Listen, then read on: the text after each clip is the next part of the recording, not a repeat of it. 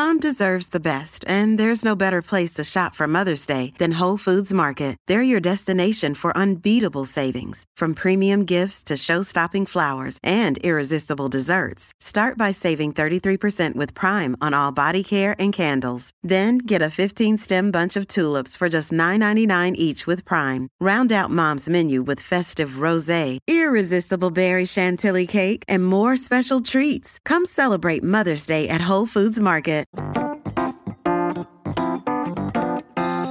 Hello and welcome to Rookie and Nice, the new podcast from BBC Good Food. My name is Miriam Nice. And I'm Nadia Zirfat, also known as the Rookie Chef.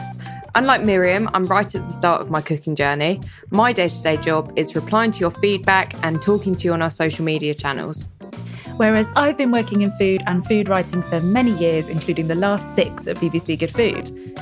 In this series, we're joining forces to deep dive into a recipe with an expert guest and help answer your cookery questions too. While I learn how to perfect a new dish, each week Miriam will be finding out how and when it's served and who to. Join us as we learn all about some of our favourite dishes and uncover some great cookery tips direct from the experts.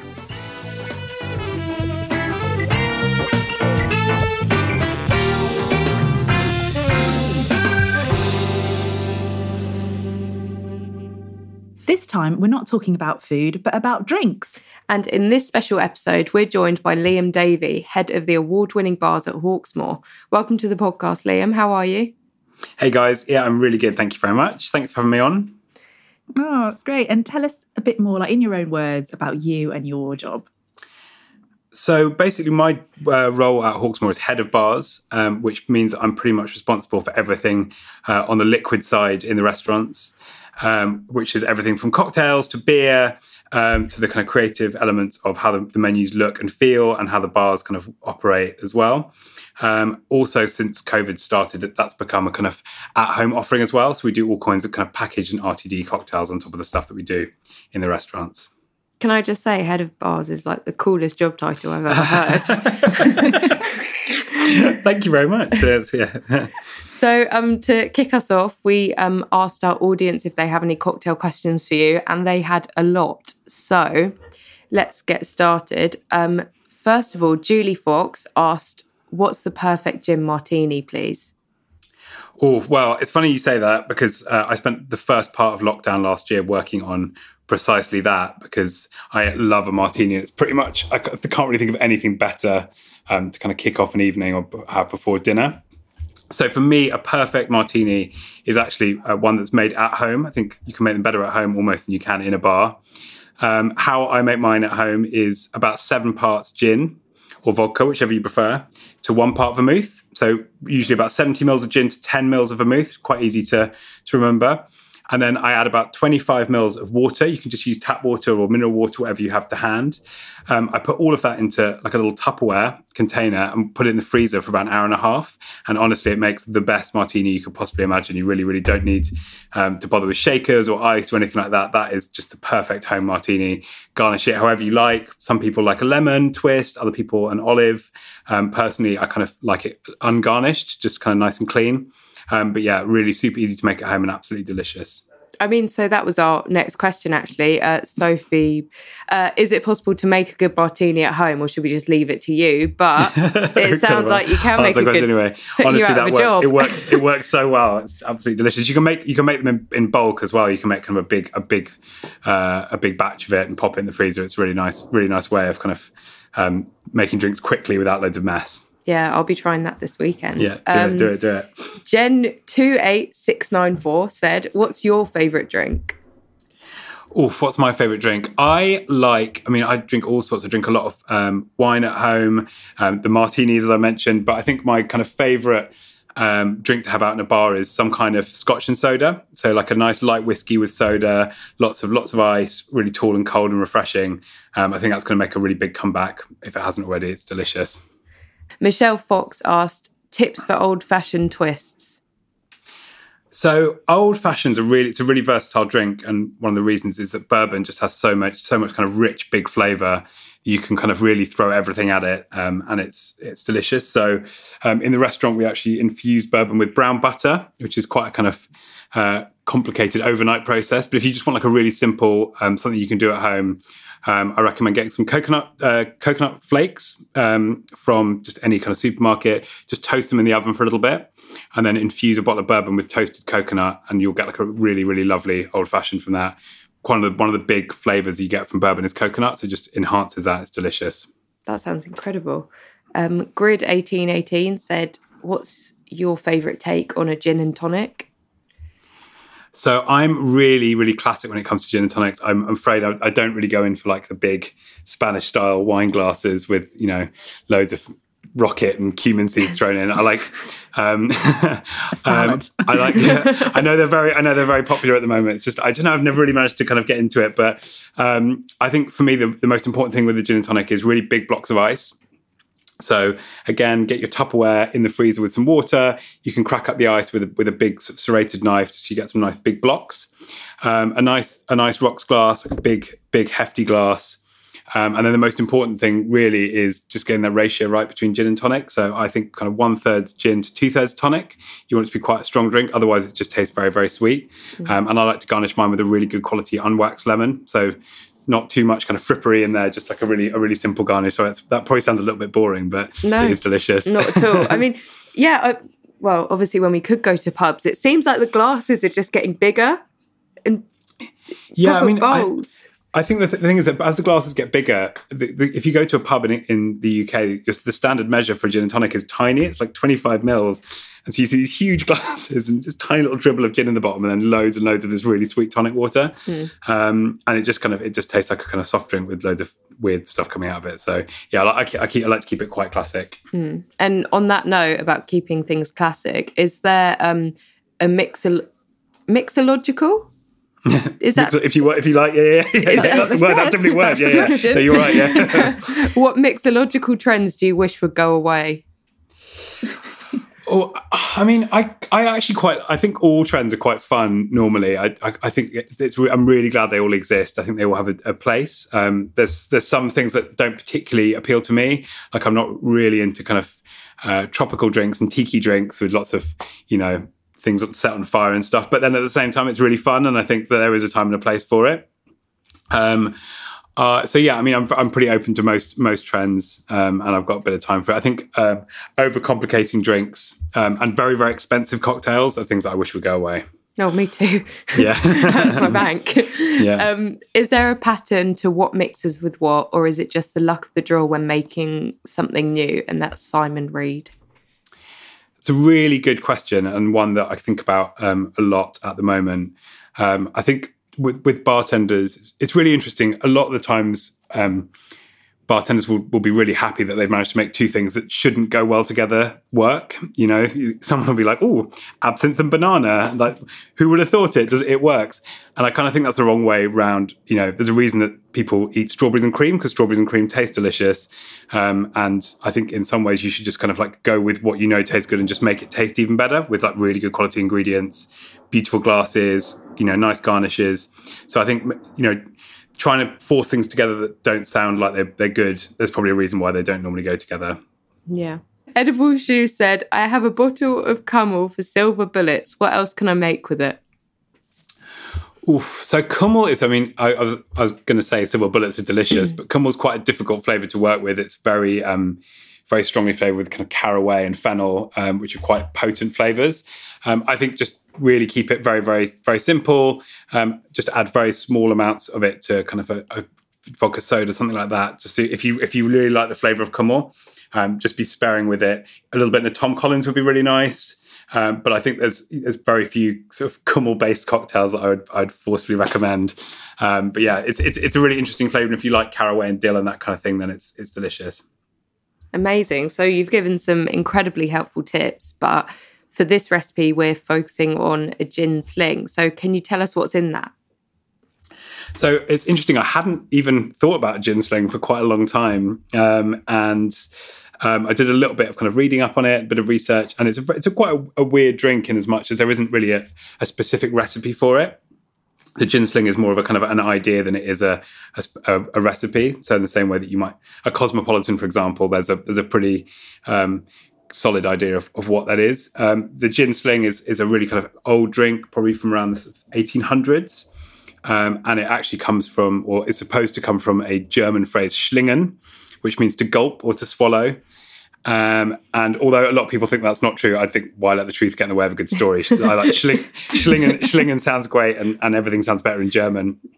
So the kind of vague agreement among cocktail historians, which is maybe even an even better title than Head of Bars, is that it's a gin-based drink with water. So we normally soda water or some kind of sparkling water, something sweet, so sugar syrup, and then a flavouring of some kind, which has kind of grown to become Angostura bitters. So the gin sling recipe that you most normally come across is very similar to a Tom Collins, so gin, lemon, sugar, soda, with a little bit of bitters in, and that is the kind of classic gin sling. The sling that people most know about, or the most common popular sling, is the Singapore sling, which most people have heard of and tried.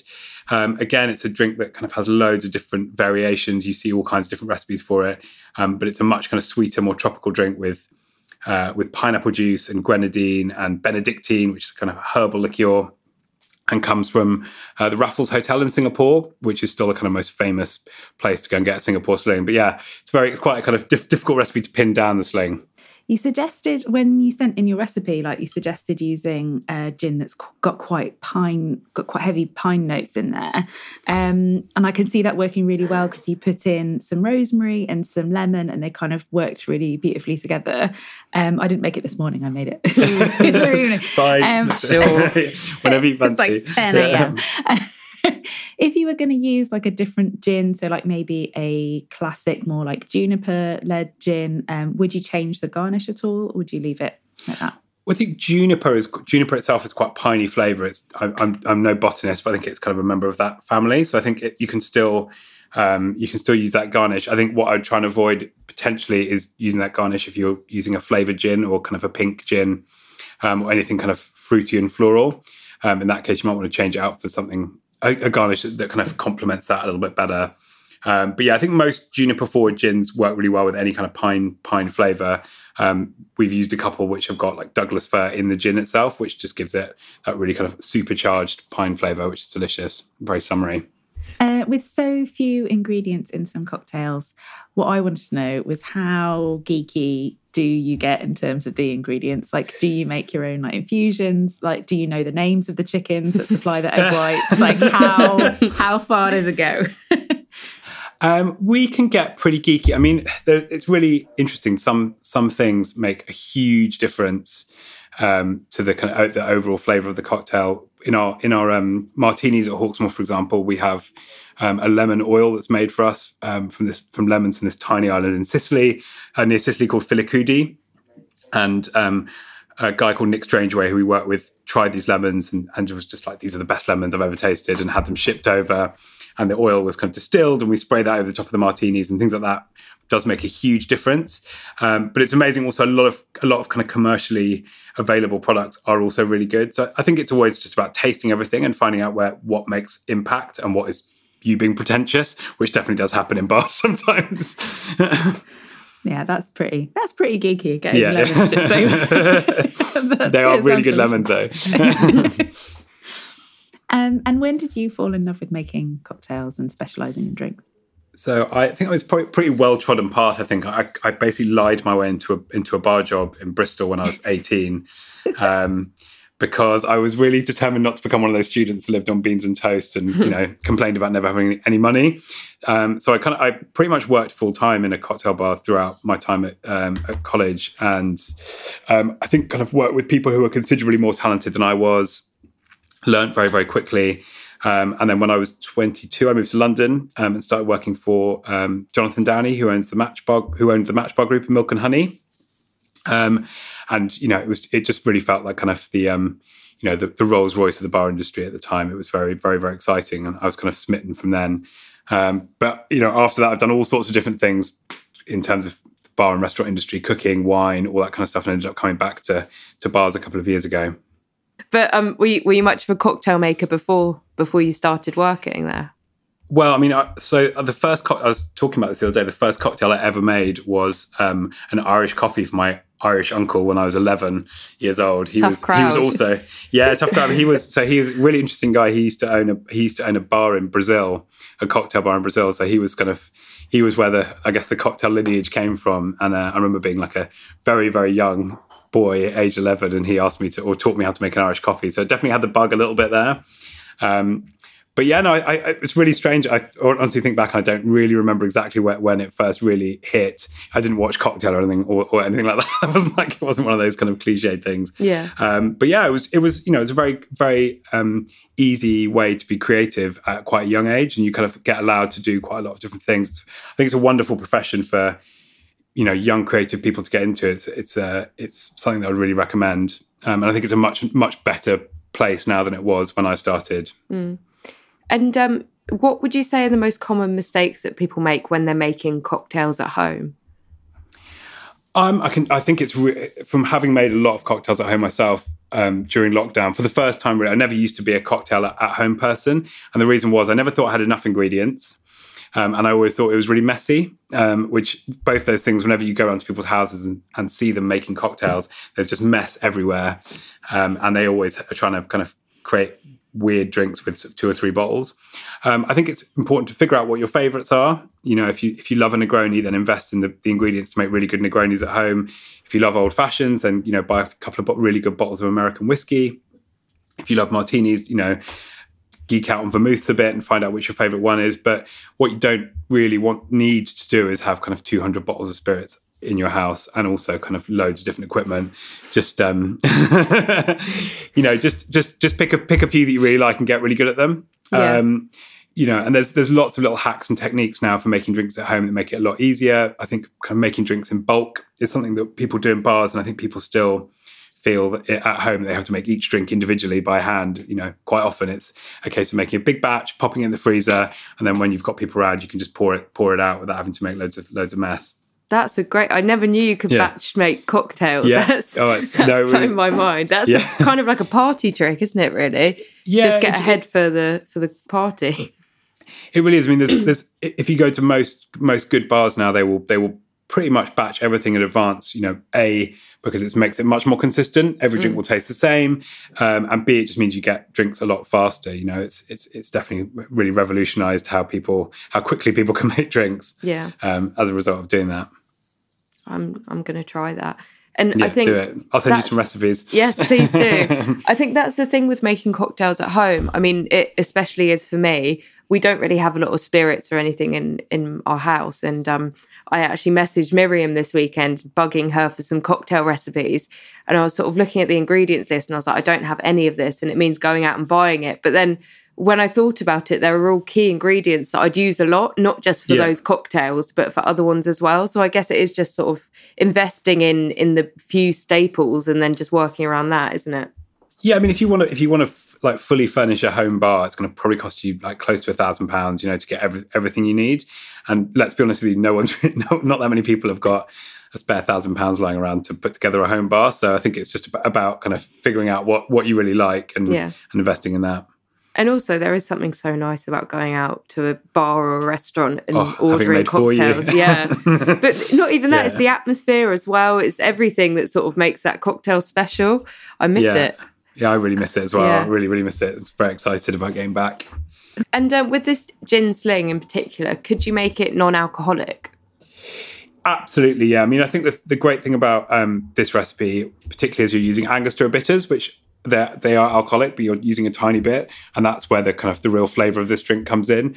There are a lot of very good and some not so good non-alcoholic spirit brands available, and you can get those in pretty much any supermarket now. They are quite expensive, but some of them are genuinely very good and can definitely replicate the flavour of the gin if you're not drinking. But yeah, I think even if you make the recipe without gin at all and just use Angostura bitters, it'll still taste delicious.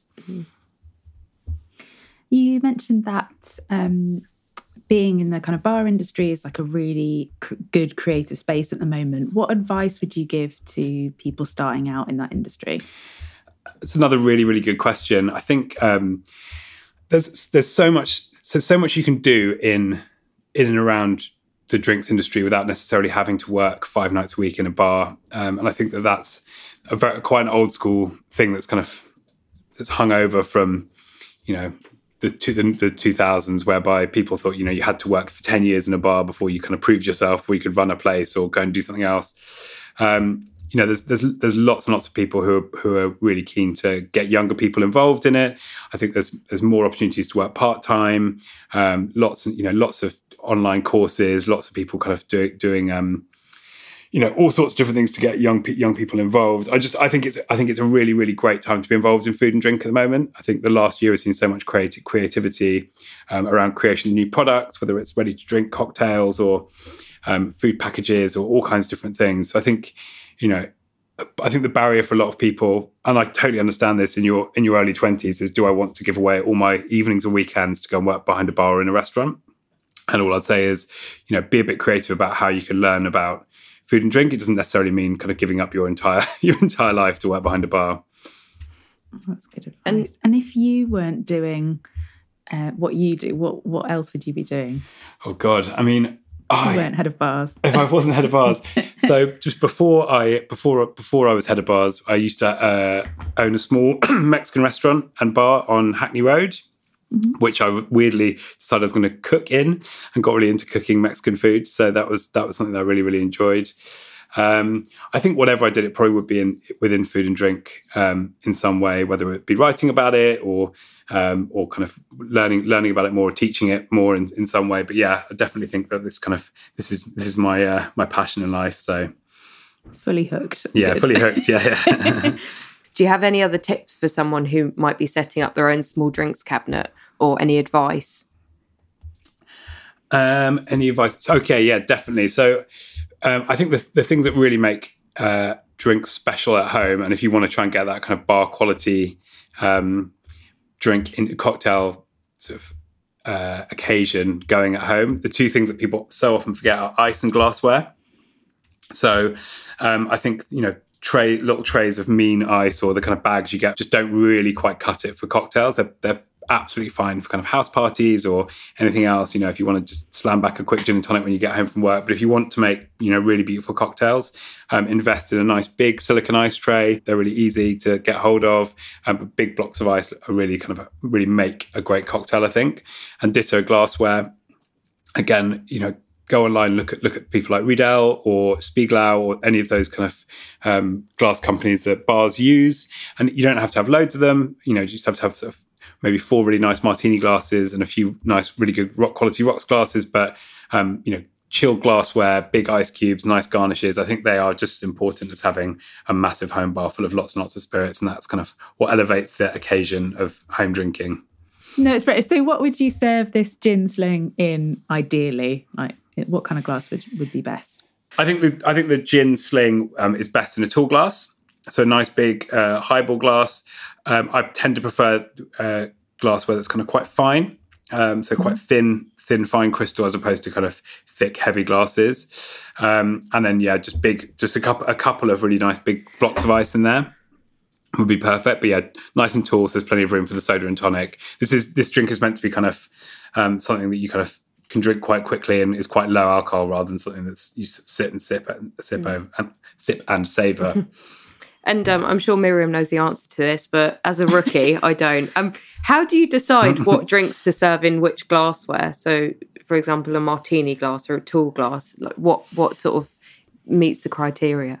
I think you said exactly that, Nadia. You decide. I think part of it is kind of what tradition dictates. So, for example, a Negroni traditionally comes in a rocks glass with some cubes of ice, but also at the same time, some people might prefer to have it, ice cold in a martini glass. It's totally up to you which way you prefer. Some of the best bars in the world serve it like that. Again, a martini comes in a martini glass traditionally, but if if it's not cold enough, maybe it's nice to serve it over ice. You can kind of sip it and it stays nice and cold. It really is up to you. obviously, traditionally, anything with a mixer will come in a taller glass. But again, I quite like to have a gin and tonic quite short in a rocks glass sometimes as well. So it's very much down to personal taste.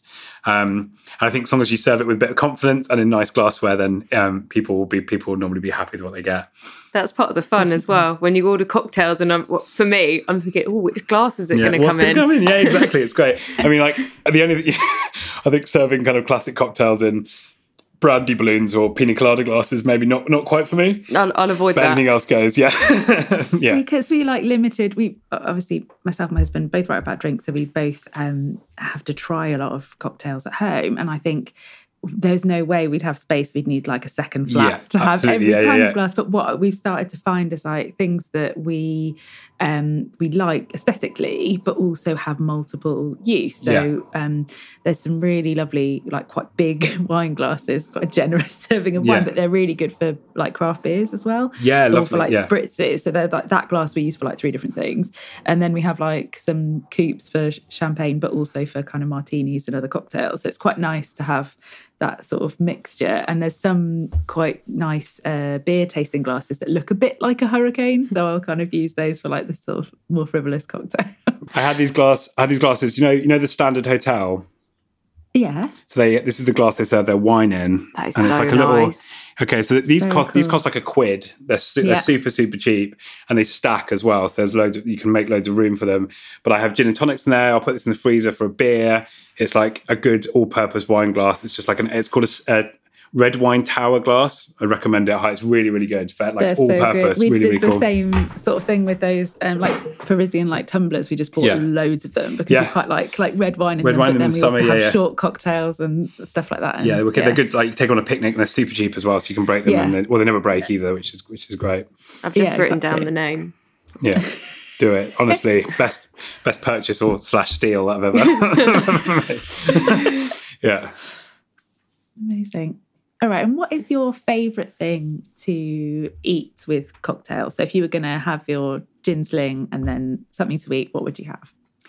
To eat with cocktails? I mean, I get a gin sling is definitely not something you'd sit down and have with like a main meal, like a steak or something like that. So, but would you like have that at the end of a meal, or would you definitely beginning. Definitely beginning. I think that things like that, you just want something. You want something really super salty. I'm like a massive sucker for anchovies. I adore anchovies, and we used to do these at a restaurant I used to work in. We used to do these little rye crackers with goat's butter and anchovies, and it was absolutely delicious. I think that would be a delicious thing to have with that. Yeah, anchovies are the perfect like complement to a nice tall bitter cocktail like that, I'd say.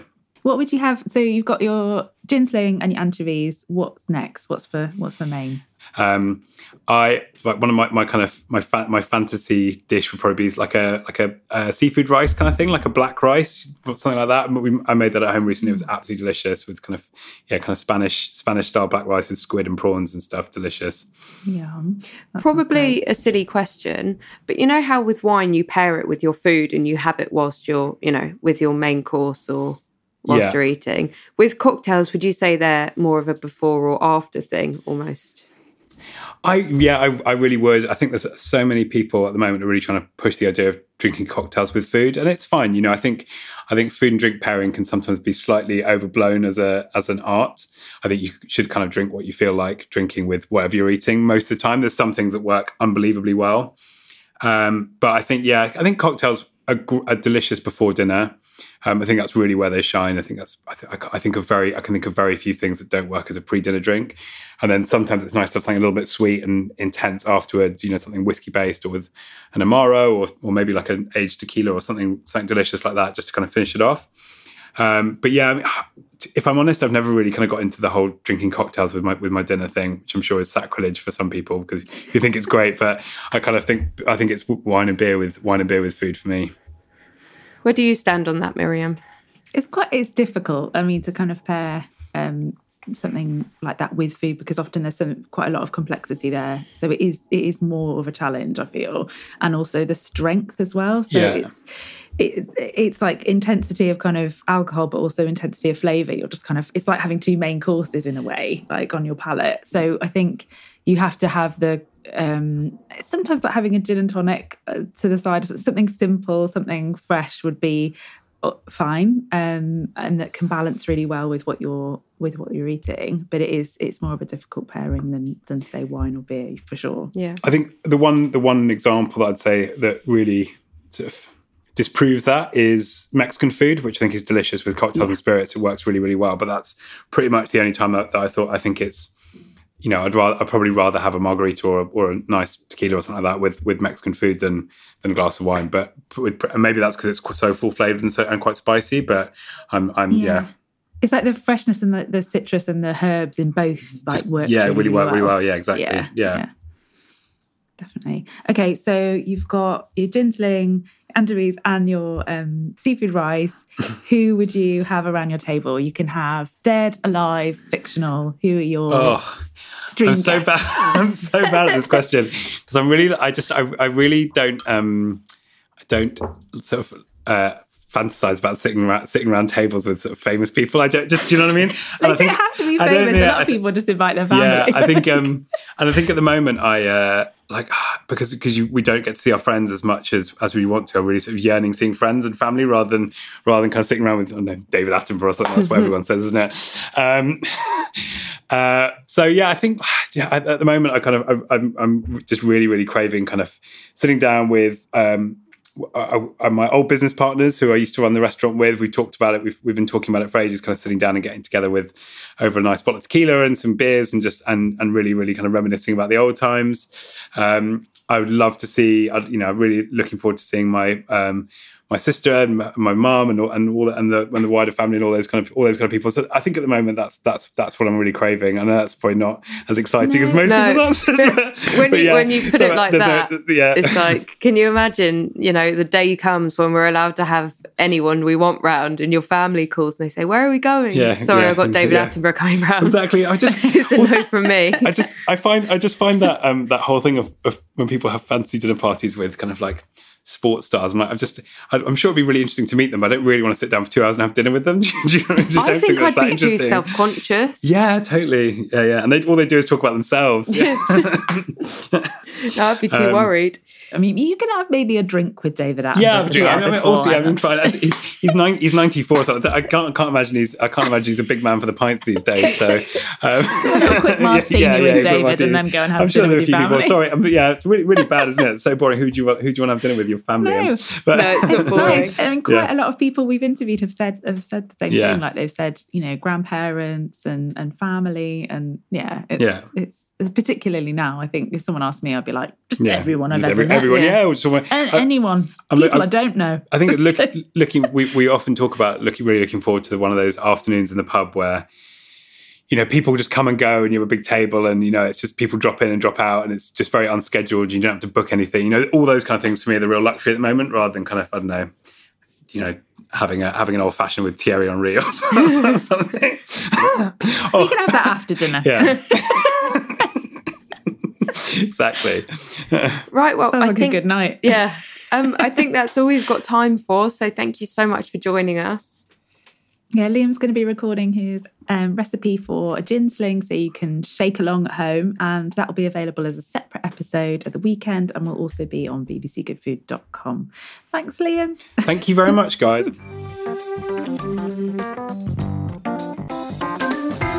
Thank you for listening to Rookie and Nice, a new podcast from BBC Good Food. For recipes and more information, please visit bbcgoodfood.com/podcasts. Don't forget to subscribe on iTunes, Acast, Spotify, or wherever you get your podcasts to never miss an episode.